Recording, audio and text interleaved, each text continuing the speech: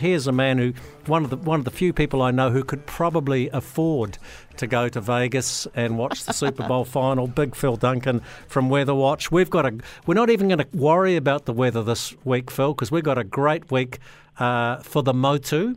And actually, I had two Motus, one in the middle of nowhere and one's the country, right? Yes, you're confusing yourself, I Jay. am. Do you slip into Te Reo for your weather forecast, Phil?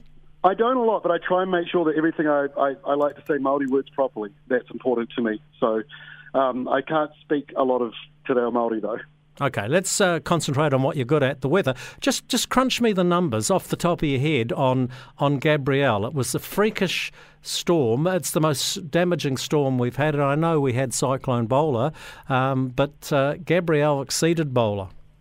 Yeah, it was a really different sort of storm, and my biggest memory of that night coming in was watching the central air pressure dropping to sort of into the 960s for some parts of the upper North Island, hectopascals or millibars, however you want to read it.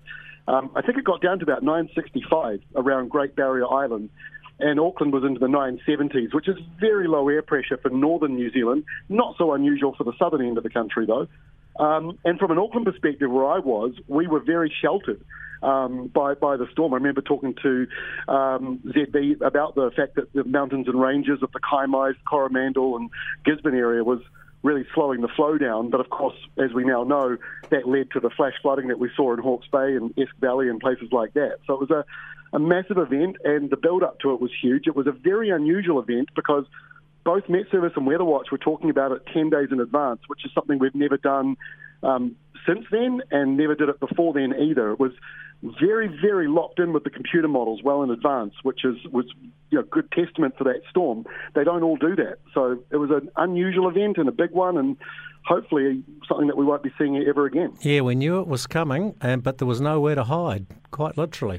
Yeah, I mean, and the damage was, in some ways, we were lucky because, that damage went further into more isolated parts of the country. If that storm had been 100 kilometres further to the west, we would have seen a lot more damage in Auckland and Bay of Plenty, Waikato as well, and Northland. So, Hawke's Bay shouldered the worst of the weather from that event, but it was very, very touch and go for some other regions as well that night. Yeah, maximum rainfall intensity of 56 mils in an hour.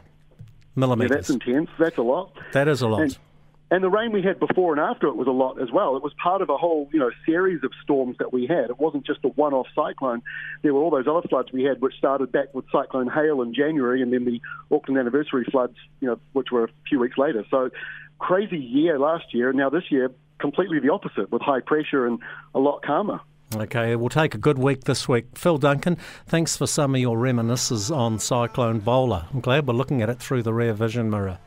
Cyclone Gabrielle, you mean? Oh, I'm just testing you there, and Gabrielle. Yeah, I'm still onto it. Yeah, no, we're looking back 40 years or 40 years plus, aren't we, for Bowler? Remember that one too, yeah. Is it 40? 87? 88? 88, so 88? Right. 35 years. Oh, wow. And the scars are still there on the hills. Yeah, exactly.